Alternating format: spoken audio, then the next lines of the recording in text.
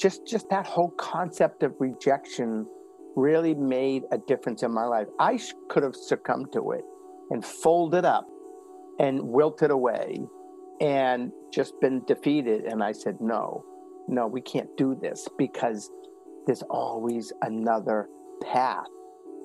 Failing. I know. We talk about failure. Some battles you feel like you lost. And survival. Some battles you feel like you win. It's tough. I had to make some tough decisions. We've all faced failure, but what steps do we take to launch ourselves into success? I'm Sarah Brown.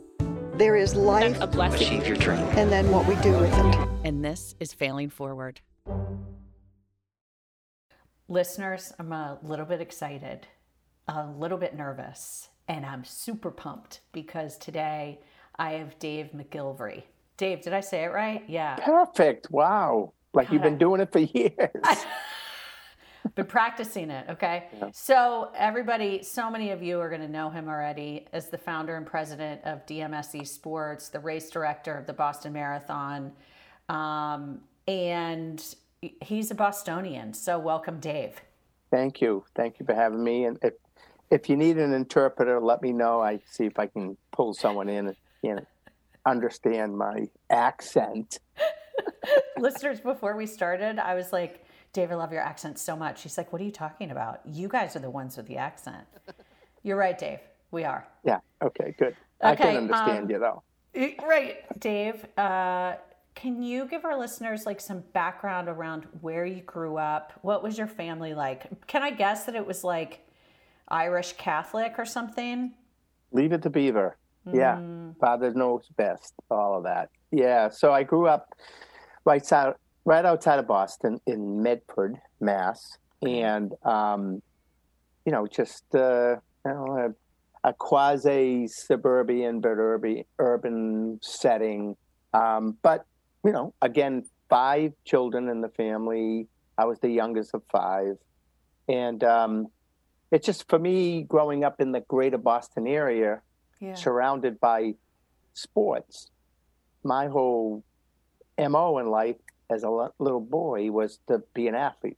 Mm-hmm. And so that's the direction I took. And every day I went to the park and I played basketball and baseball and just all the sports. And I dreamed of being a professional athlete, playing second base for the Boston Red Sox, or guard for the Celtics, or playing for the New England Patriots, what have you. Mm-hmm. But unfortunately, I was relatively short in stature. Okay. And as a result, you get to be the last pick. And I was always the last one cut when I went out for team sports. So at the ripe old age of like 14, yes, I learned the concept of 3 different pains you can experience in your life. There's physical pain, which you can train to overcome, and there's mental pain, which you can train to overcome. But then there's the third one, which is the most debilitating one, and it's emotional pain. Mm. And that's what I was experiencing as a young kid, is the concept of rejection. And that was devastating to me. No, I didn't have heart illness at the time. I didn't have cancer, but I had something else that brought me to my knees, and I had to figure it out. And not to be denied, I said, well, then I'll run, because nobody can cut you from running. Mm-hmm. And that's when I started my running career. It was interesting, when I went out for the high school basketball team, I was the last one cut. And the coach comes up to me, puts his arm around me. He looked down at me. Everyone looked down at me. And he said, Dave, if you were 5 inches taller, you'd be my starting guard. I went, huh? I looked at the coach and I said, I thought it had to do with ability level, coach, not how tall you were. So I challenged the center, who made the team, to 1-on-1 to 21 in front of the team. And he was 6'5". I was 5'4". 0.387 on a really good day. And I beat him. And it was a defining moment in my life, because we all have defining moments in our lives. It's just a matter of, recognizing them. And some are good and some are not so good. But this one was a defining moment. And I walked off that court that day when I think I was about 15 years old. And I said to myself, as a young boy, I will never, ever, ever allow anybody to tell me I'm not good enough, that I don't belong. So I went home that night and I put a sign over my bed. There's signs all around us. Well, I made one and I put it over my bed. And the sign said, "Please, God, make me grow." And unfortunately, he must have been on vacation or answering someone else's prayers because he didn't make me grow. But then I look back on my life in retrospect and I say, son of a gun, he did make me grow. He made me grow in so many other ways. He made me grow morally and ethically and spiritually and intellectually and mentally. He made me grow internally, because that's where it's all happening. It's who you are inside, not who you are physically. And again, that's when I started to run. Dave, at such a young age of 14, and where do you think you got that grit or determination or gumption from? It's a good question. I mean, I was the youngest of 5. My other siblings really weren't athletic necessarily. I didn't have that same passion. I guess we're all born with certain DNA, certain wiring, and we don't necessarily decide it or determine it. It just bubbles out. And for me, just that whole concept of rejection really made a difference in my life. I could have succumbed to it and folded up and wilted away and just been defeated. And I said, no, we can't do this, because there's always another path. And that's my whole mission in life, especially with children. I wrote a book called The Last Pick. Why? For obvious reasons. And people say to me all the time, what's your book about?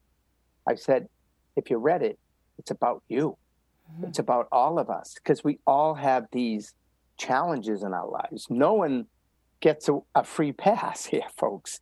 And it's just a matter of how you deal with them, how you respond, and how you respond defines you, going forward. Can you break down for me the difference, according to you, between emotional and mental? Because you talked about emotional, physical, and mental. Yeah. So for you, what's the difference between the emotional and mental? Okay. So, for example, in the world of running, you could be running a marathon and physically be ready to drop, but then mentally, your mind takes over, and you just say, I trained too hard. I'm not going to let go. I'm going to keep putting one foot in front of the other and overcome this physical pain. But emotionally, you could be doing it to raise money for a charity, for a greater purpose, to help that little boy who's in the hospital, recover and get home and live a normal and healthy life. Also, that concept enters your brain. And to be honest with you, that is probably the strength that really overcomes, the challenge of whatever it is you're up against. And that's what's interesting about our sport of running, because, in the early years, it was all very competitive. And just those of us who were, hardcore runners, all we want to do is get out there and drill each other into the pavement. And, when we went to a race, it wasn't like, oh, I hope I finish. It was like, how fast am I going to run and who am I going to beat today? It was very competitive. Then the walls of intimidation crumbled. People started believing in themselves. Why? Philanthropy entered the space. And people were doing it for a greater purpose. They were doing it for something bigger than themselves. Yes. So that made them say, well, I'm not going to be intimidated anymore. I'm going to put on my big boy pants, and I'm going to get out there, and I'm going to work hard, and I'm going to participate, and I'm going to do it in honor of, in memory of, or to raise money for, a cause. And that's what you're seeing before the pandemic anyways.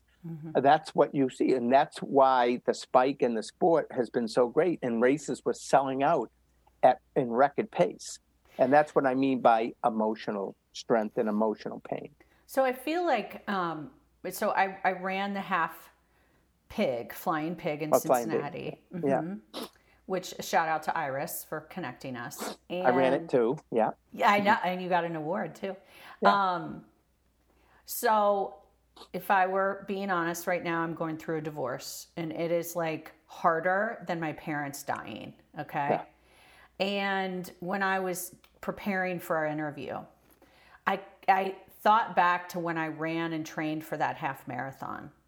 And everybody always says to run a marathon, it's not really about the physical, it's mental, right? But the training is what gets you there. You nodded your head. Do you think it's both? I think it's both. Physical, mental, and emotional. I think it's all three. People keep saying, oh, it's mental, but they're missing two other components. Okay. If you're not fit, I don't care how mentally strong you are, you're not going to get through it. So don't dismiss the concept of it's physical, because it is. Yeah. It is. The mental piece just helps you get over that hump. But it's the emotional piece that really gets you across the finish line. So it's about the training, right? And the preparation of all three of those. And I was thinking, like, my whole life I've taken care of myself in multiple areas, spiritually, physically, mentally, back to your three things.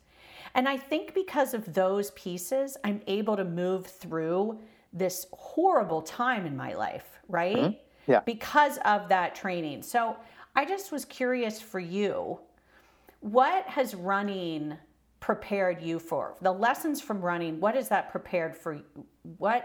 How are you prepared for the big obstacles that have hit you in your life? Well, I went through a divorce too. And it was during the 100th running of the Boston Marathon. Really? And the year before, we had 9,000 people in the race. That was 1995. 1996 was the 100th. I was directing it. And we had 40,000. We went from 9,000 to 40,000. Wow. And I was going through this really, really tough time in my life. And I'll be honest with you, the 100th running of the marathon actually saved my life because it gave me something else to focus on. Mm-hmm. I wasn't just full of self-pity and full of, oh, woe is me. I was driven to focus on something greater than me, something huge. And so that's what directing races has done for me. But in terms of truly what it does, it's this. When I decided to open up an event management company, people used to smirk at me and saying, you really think you can earn a living putting on road races? And it's funny because when people would ask me back then what I did for a living, I'd say, well, I'm a race director. I'd mumble it. You're a what? I'm a race director. Because it was almost embarrassing, like, what the heck is that, right? And they go, what's a race director do? Chalk mark in the road? They'll go? And I said, well, I guess, yeah, sort of what we do. But truly, what I do for a living is I help raise the level of self-confidence and self-esteem of tens of thousands of people in America. Oh. And that's what this industry does. When people say to me, what's the toughest part about running a marathon? Yes. I say the toughest part about running a marathon is signing the application, is making the commitment, to have the courage and the guts to make the commitment. Because once you make the commitment, you seal the deal. But then the next most important thing is you have to earn the right to do it. You have to train. You have to work at it. You have to earn the right. You have to suffer the consequences. You have to surround yourself with a team.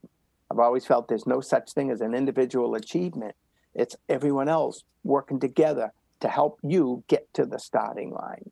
Mm-hmm. So then you get to the starting line, you answer the gun, you run the course, you cross the finish line, you get the medal, and magic happens. You go home feeling good about yourself. Yeah. And there's nothing more powerful in this world than to feel good about yourself, because that's the very foundation by which we accomplish everything else in our lives. So that's what running has always done to me. Yeah, I've been competitive and I've done some crazy things, but truly I do it basically for that inner feeling of confidence, feeling good about myself, because truly in this world, not to be selfish, but the most important person in this world is you. Dave. It's you. It has to be you, because if you don't take care of yourself, if you don't advocate for yourself, then you're gonna burden other people that have to take care of you for you, and you don't put yourself in a position where you can help other people. So it's actually unselfish to focus on you, because the end result is you can give, and you can give to other people and help other people. Do you know what my word for the year is? What is that? Self. Yeah. Self-care, self-love, self-worth, self-development, self-growth. That is my word of the year. And guess what? What? That is not selfish. No. And I used to think it took me 47 years to get there, right? But I'm sorry, it is. I get it, and I used to go out for a run in the early years and think, I feel guilty. I'm leaving my family behind. I'm just focusing on me. And now I've changed my whole attitude about it and said, take care of you, so you're around to take care of them. Just like on the airlines, if something were to happen and the oxygen comes down, what do they say? Put it on you first. Exactly. Or you're not going to be able to help the person sitting next to you. Okay, can you tell the story of your first race? Yeah, sure. I love that story. So, when I was 17 years old, high school senior, and I heard about the Boston Marathon, and I called up my grandfather and I said, Grandpa, I'm going to run in that race in Boston. He says, oh, they call that the Boston Marathon. I said, oh, well, that's a good name for it. Well, I'm going to run in it. So he says, okay, I'll meet you at Coolidge Corner. And I said, great, where's that? He says, 24 miles. I live right up the road from it. I'll just walk over. I said, okay, I'll see you in 24 miles. My brother drives me to the start. I take off. I'm running. I got to about 19 miles in the hills, and bam, down I go, flat out. I got taken to the local Newton Wellesley Hospital in an ambulance. I called my parents. I said, can you come pick me up? They picked me up, drove me home. I called my grandfather. No answer. Called him again. No answer. Finally, 9 o'clock at night, he answers the phone. I said, Grandpa, where have you been? He said, Dave, where have you been? I've been waiting for you all night. The old man goes by. The street sweepers go by. No Dave. I said, I failed. He said, what? I said, I quit. He said, nah, no, you didn't. I said, no, what'd I do? He said, you learned. I said, great. What'd I learn? He said, you learned that you cannot go along in life and set reckless goals. You had no business being in that race. You didn't earn that right. I said, you're right. He says, I'll cut another deal with you. And I said, what's that? He said, you train. Now there's a novelty. You train, and I'll be there waiting for you next year. I said, okay, deal. 2 months later, my grandfather died. So I said, I got to do this for my grandfather, for the lesson he taught me. So I turned 18, officially registered for the race. I did all the training. I was ready to go. And the night before, I got sick, and my parents said, you can't run. I said, I have to run. The newspapers are saying, Dave running in memory of grandfather. And, I'm ready, and they said, no, you're too sick. I said, can you give me something that very few other people have ever given me before? They said, what's that? I said, how about a chance? I said, isn't that all we ever want in life? Is a chance? Just give me a chance. Yeah, today I don't feel well, but tomorrow's a different day. Every day's a gift. Give me a chance. Okay, fine. So they drove me to the stop the next morning. I took off. I got to 5 miles. I'm like, this is awful.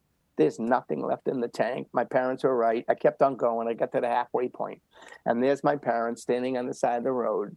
And there's my mother. And what's she doing? She's crying. Oh. Why? Because that's what mothers do. They cry. Why? Because they're going through more pain than you'll ever go through. right? They're worried about you. But then there's my father next to my mother, and what's he doing? He's taking pictures of my mother crying, cry over here. And I was like, okay, I got to keep going. And I finally get to the point where I dropped out the year before, and I'm doing a survivor shuffle over the hill. I have nothing left, and I got to 21 and a half, and bam, down I go again. Oh my gosh. Dropped out, second year in a row.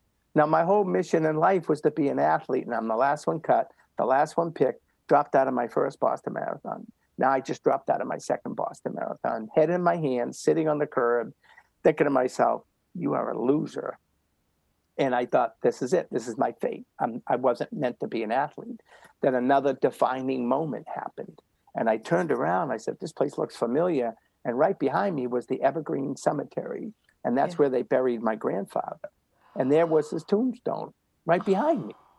And that son of a gun said he'd be there waiting for me. And there he was, right behind me. And he was there spiritually. He wasn't there physically because, like we said, not everything's physical in life. Yeah. And I said, son of a gun, he kept his end of the deal. I'm going to keep my end of the deal. So I picked myself up and I finished my very first marathon. And I said when I crossed that finish line in 1973 that I was going to run this race every year for the rest of my life in honor and tribute of the lesson my grandfather taught me about earning the right to do this. And I've run the marathon now for the last 48 years in a row. It's amazing. It's so, I love that story. And I'm sure you've heard of many stories. I'm sure you've had many cool stories like that and like little miracle God shots and things like that. People often say that they run to clear their head, or they run for redemption, or they run for, what has been the most impactful story that you've either heard or for you? I mean, you gave a biggie right there. Yeah. Well, there are so many, I right? know. And again, initially I ran to be an athlete, and I ran to be competitive. And then, as the aging process sets in, you can still be competitive at your level, but at the same time, now you're starting to think a little bit about health and fitness and, just staying in the game. And so, that's why I continued. And also, I continually set challenging goals for myself. Again, not to prove anyone wrong, but to prove me right that I can still do this stuff. In the last chapter of my book, it's called Changing the Rules. Yeah. And what I mean by that in life, we all recognize that you can't do today, most likely, what you were able to do 30 years ago. But just change the rules, right? And so has that been easy for you to change the rules? Like, when did you recognize or sort of surrender to the fact, accepted, I need to change the rules? How'd you know that, learn it? Yeah, I know. It's a really good question. You keep pushing yourself, and then, even though you're putting the effort in, you're not getting the same results. Yeah. The return. And again, you can then cash it in and say, okay, I'm done. Yeah. Or you can reset your own expectations. Yeah. And I've always been about setting goals up for success, not failure. And so one of them is this. When I was 12 years old, on my birthday, I ran around this pond near my house. I ran 6 miles around the pond and then had the obligatory cake and ice cream. Then I said, I got to go work that off. And I ran around the pond again. So I ran 12 miles on my 12th birthday. And I thought, that's pretty cool. And then when I turned 13, what did I do when I was 12? I ran 20, So I ran 13 and 14, 14, 15 and 15. Oh my gosh. And I'm 66 now. And I've been running my age on my birthday for 54 consecutive years. You are so cool. And people say, what the heck are you going to do when you're 90? Right. And I said, I don't know. First of all, I want to be breathing. Right. And you want to be here. I want to be here. I want to get out of bed. Right. And then, that's probably when I'll decide what I want to do. And it just brings me to the point of my motto in life. And my motto in life is, it's my game, so it's my rules. And so I can change the rules. And I've lived my life that way all my life.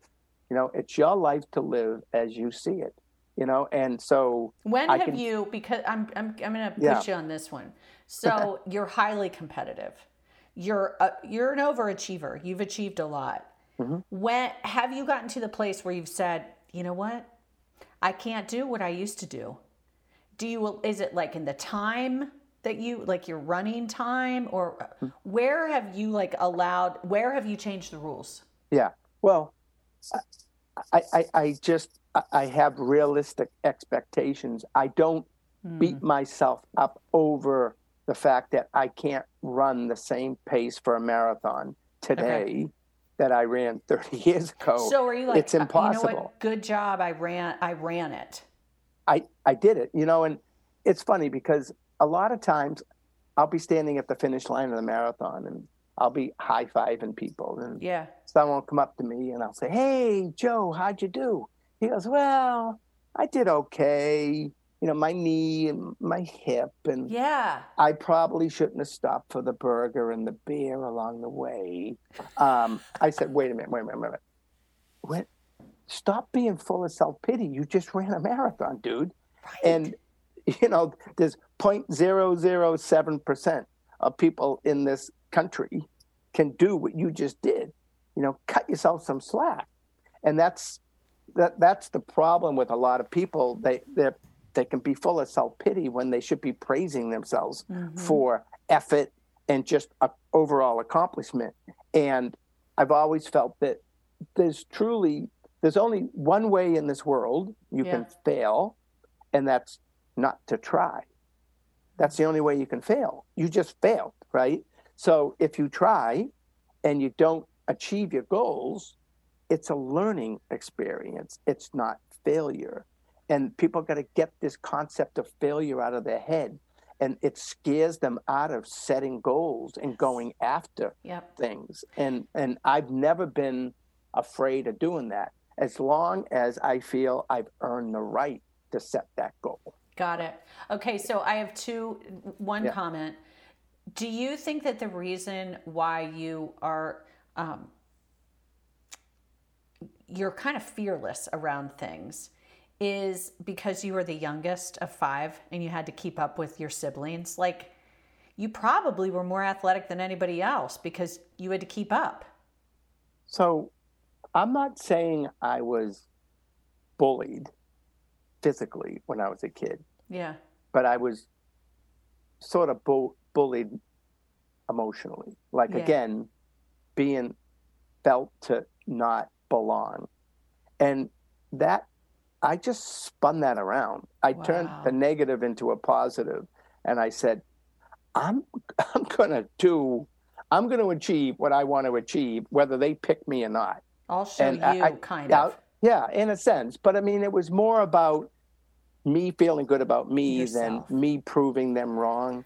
That's not my MO in life. You're right. It's not like to work really hard. I'll show them. I hardly have ever said that in my life. Yeah. I'm not driven to show. I could care less about them. If they're not giving me a chance, if they're not, friendly or any of that, I just dismiss them. Yeah. They don't belong in my space. You don't want to focus time or energy on that. No. I'm just so intrigued in your psyche. So your mom or dad or your grandfather, what was he like? Yeah, it's interesting. I was so young at the time.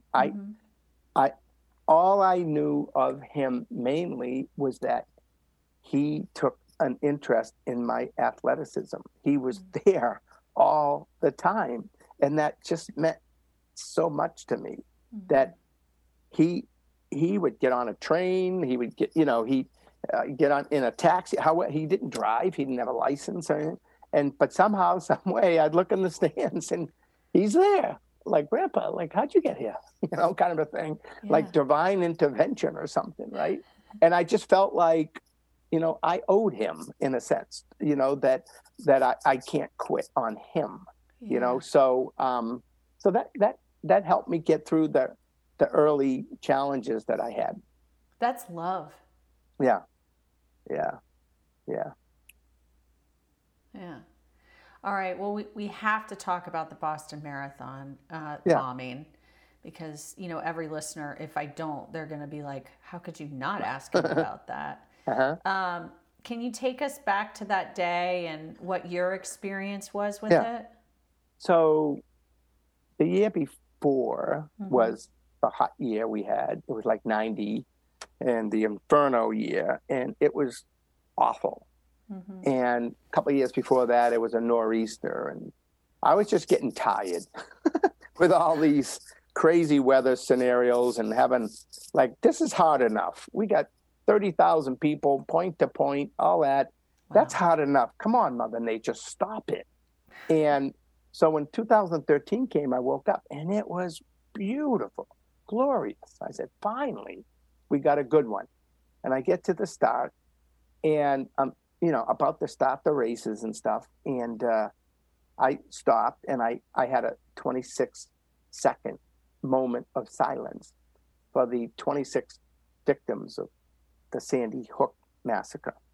Oh. And so you could hear a pin drop at the start and in the whole area. It was riveting how quiet it was and how everyone just stopped and thought about that tragedy and the school killings and all that. And then we went about our business. But little did I know, standing there, sort of honoring that community and those people, that 6 hours later, we would be experiencing our own tragedy 26 miles down the road. Didn't know that then. Mm-hmm. Off we went. I'm in the lead vehicle, lead motorcycle. I'm leading the whole race and just doing my thing. Get to the finish line, checking everything out. Race is going on. Everything's great. Go into the medical tent. No issues, hardly any carnage in there. Runners are doing okay. Mm-hmm. Go around, service area. How you doing? Medals, blankets, food, water, Gatorade. Everyone's good. Went back to the finish line. Everything's okay. Then I went up to the bleachers. My wife and kids were sitting in the bleachers, 7-year-old son. Gave him a hug. Then I said, okay, I'm probably going to head back to the start because I run the marathon after everyone else every year. Every year. You always run it after everybody else. Yep. Yeah. So, because I got to keep my promise that I'm going to run it every year. My game, my rules. So, it's getting near, sort of automatic pilot. Things are moving along. You don't need me anymore. So someone drove me back out to the start, and I'm standing on the starting line. And all of a sudden, my cell phone rings. And I said, hello. And they're like, Dave, you got to get back here. Why? There were 2 explosions. And I'm thinking generators or something. I'm not thinking bombs. Why would I think bombs? Right. And I had 2 state police officers with me, and they drove me back. We went over 100 miles an hour down the Mass Turnpike. I got back to the start in 20 minutes. And I got in there, and they had evacuated the whole area. So no one was allowed in. It was a crime scene. Oh. But state police let me in. I get in, and I went. Everything was spewed all over the place. It was just a disaster. Like what was spewed all over the place? I mean, just the water stations, all the service areas, tables were all on the ground. It was almost like the bombs actually affected all that, but it didn't. It was just people trying to get out for fear that there were other devices all over the place. Yes. So they were just pushing things out of the way just to evacuate. And almost like a mob scene, right? Mm-hmm. So then the first thing I did was I went into the medical tent. And again, I was only in there a couple hours earlier, and there was not a lot of business. And I went in there this time, and it was jammed, but not with runners, of victims of the bombing. And so I saw all that. And then I said, well, I'm not a medical person, so I'm not going to be of any service here. I need to get out, and I need to find my family who were sitting in the bleachers. Right. I had called my wife a number of times, and the cell service got knocked out because everybody was on their cell phone, and it just blew up, Mm-hmm. And so I couldn't get a hold of them. I didn't know whether they were impacted by the bombing. I didn't know if the bombs were underneath the bleachers. I had no information. Oh, Dave. So I left the tent, and I went to go to the finish, and a police officer stops me. And he said, "Where are you going?" I said, "I'm going up to the finish line to find my family." They said, "Well, you can't go up there." I said, "Well, I'm the race director. Here's my ID." He said, "It's not your race anymore." And I knew then Whoa. that this was really serious. And there was nothing I could do. I couldn't go looking for my family. And I just had to pray that they were okay. So you literally could not go there because It's a crime scene. Right, exactly. So then I said, well, I knew that about 6,500 runners were stopped about a mile up the road, but they were being funneled back towards the finish, not the course itself, but a roundabout way. Okay. And they wanted to get their gear, that they put on the buses to be transported back from the start. Right. And the police wouldn't allow them to because they were afraid there were devices all where the buses were and all that. And I said, well, if we don't give them their gear back, they're not leaving here because room keys, car That's keys. what I was going to say, hotel keys. They need all that, right? So I asked the officer if I could just commandeer a few of my volunteers. Could we go on the buses and take all the bags off? And so they said, okay. And so we took 6,500 bags What? off of buses. How Later- long? How long did that take you? A couple of hours anyways, 2-3 hours. Yeah. Oh, So my while the gosh. runners are standing around waiting for their stuff, and the most eerie feeling was that as we laid out all these bags on the street, cell phones were going off in the bag.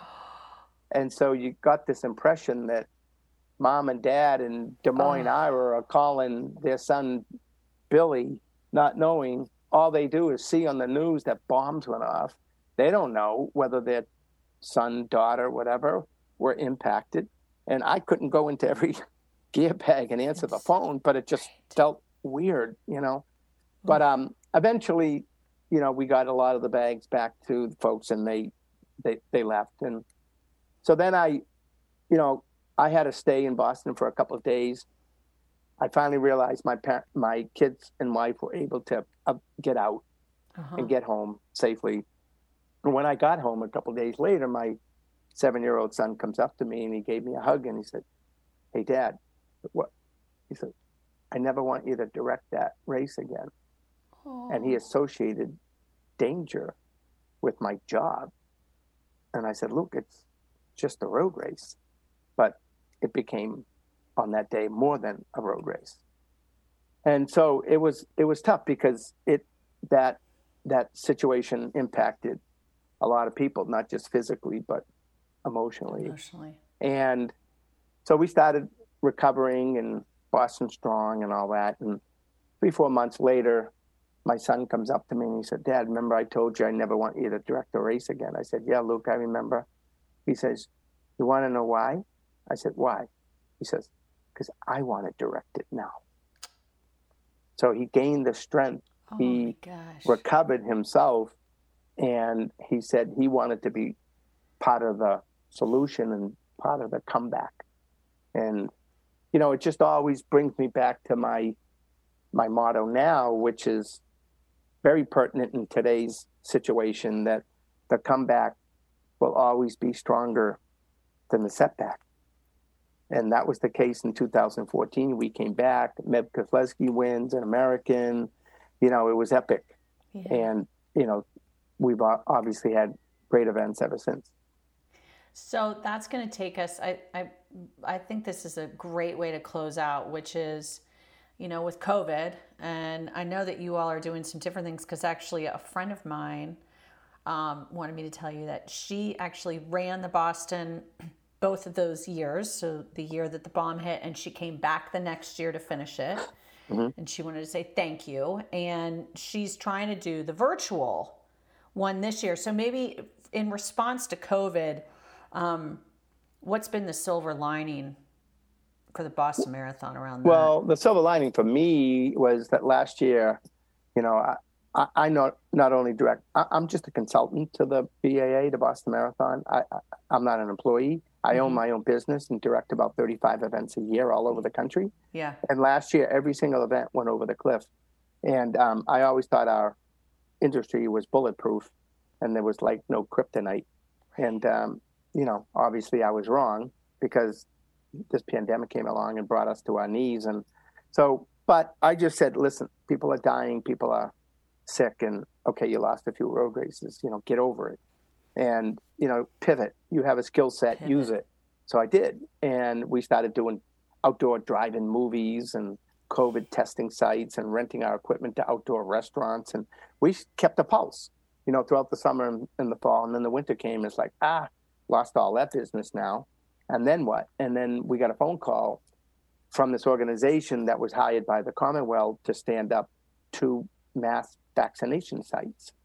And one was at Gillette Stadium where New England Patriots play, and another one was at Fenway Park where the Red Sox play. And they needed what they called logisticians. I never knew I was a logistician, but I'm a logistician. God. So I'm a logistics guy and an operations guy. And they said, we're going to be running a lot of people through these sites. We need people to know how to organize people and talk about transfer of skill sets. So I said, sign us up.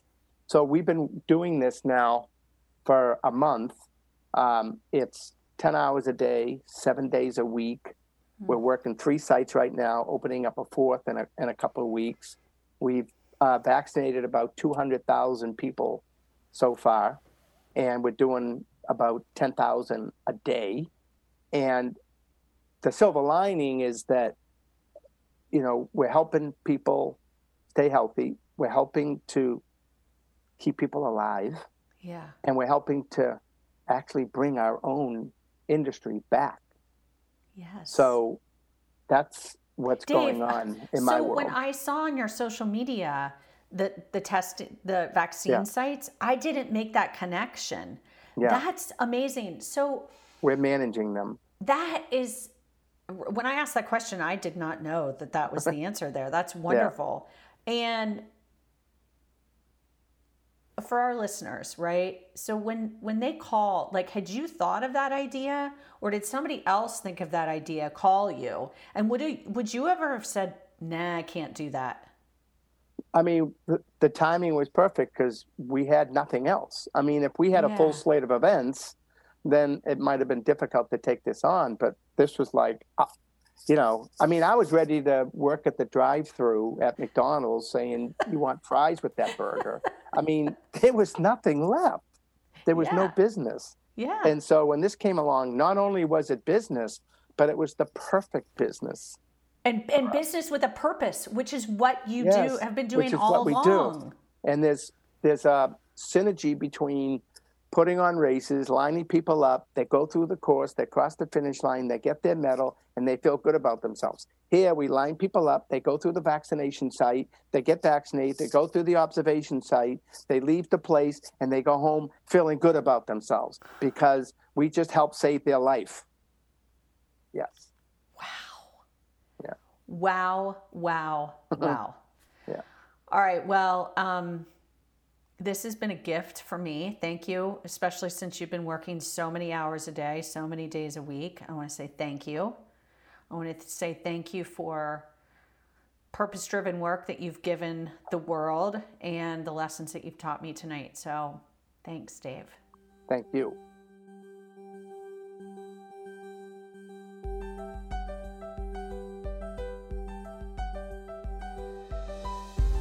I want to thank everyone behind the scenes, especially Adrian Donica and the team at Gwyn Sound. Also, please find us on social media outlets at Fail Forward Pod.